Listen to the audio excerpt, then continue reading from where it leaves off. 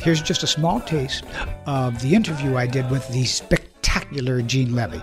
Were they embarrassed by you being a comedian, or were they proud of you? Did they get interested in it when they were like 10, They 12? didn't talk about it that much. They didn't really talk about what it is that I did. It never really kicked in for them until probably American Pie, and my son was maybe 15. Oh, yeah. But nothing I did before that was of any interest, I think. Because that hit him. That hit right where, that was right in the sweet spot, so to speak. Yeah. That was a big one, I think, for the kids, because it was like a really hot movie for teens and young people, and the fact that, oh my God, their dad's in it was like, brought a whole different kind of meaning to what I did and where they are and how this all works together. Keep your expectations under control.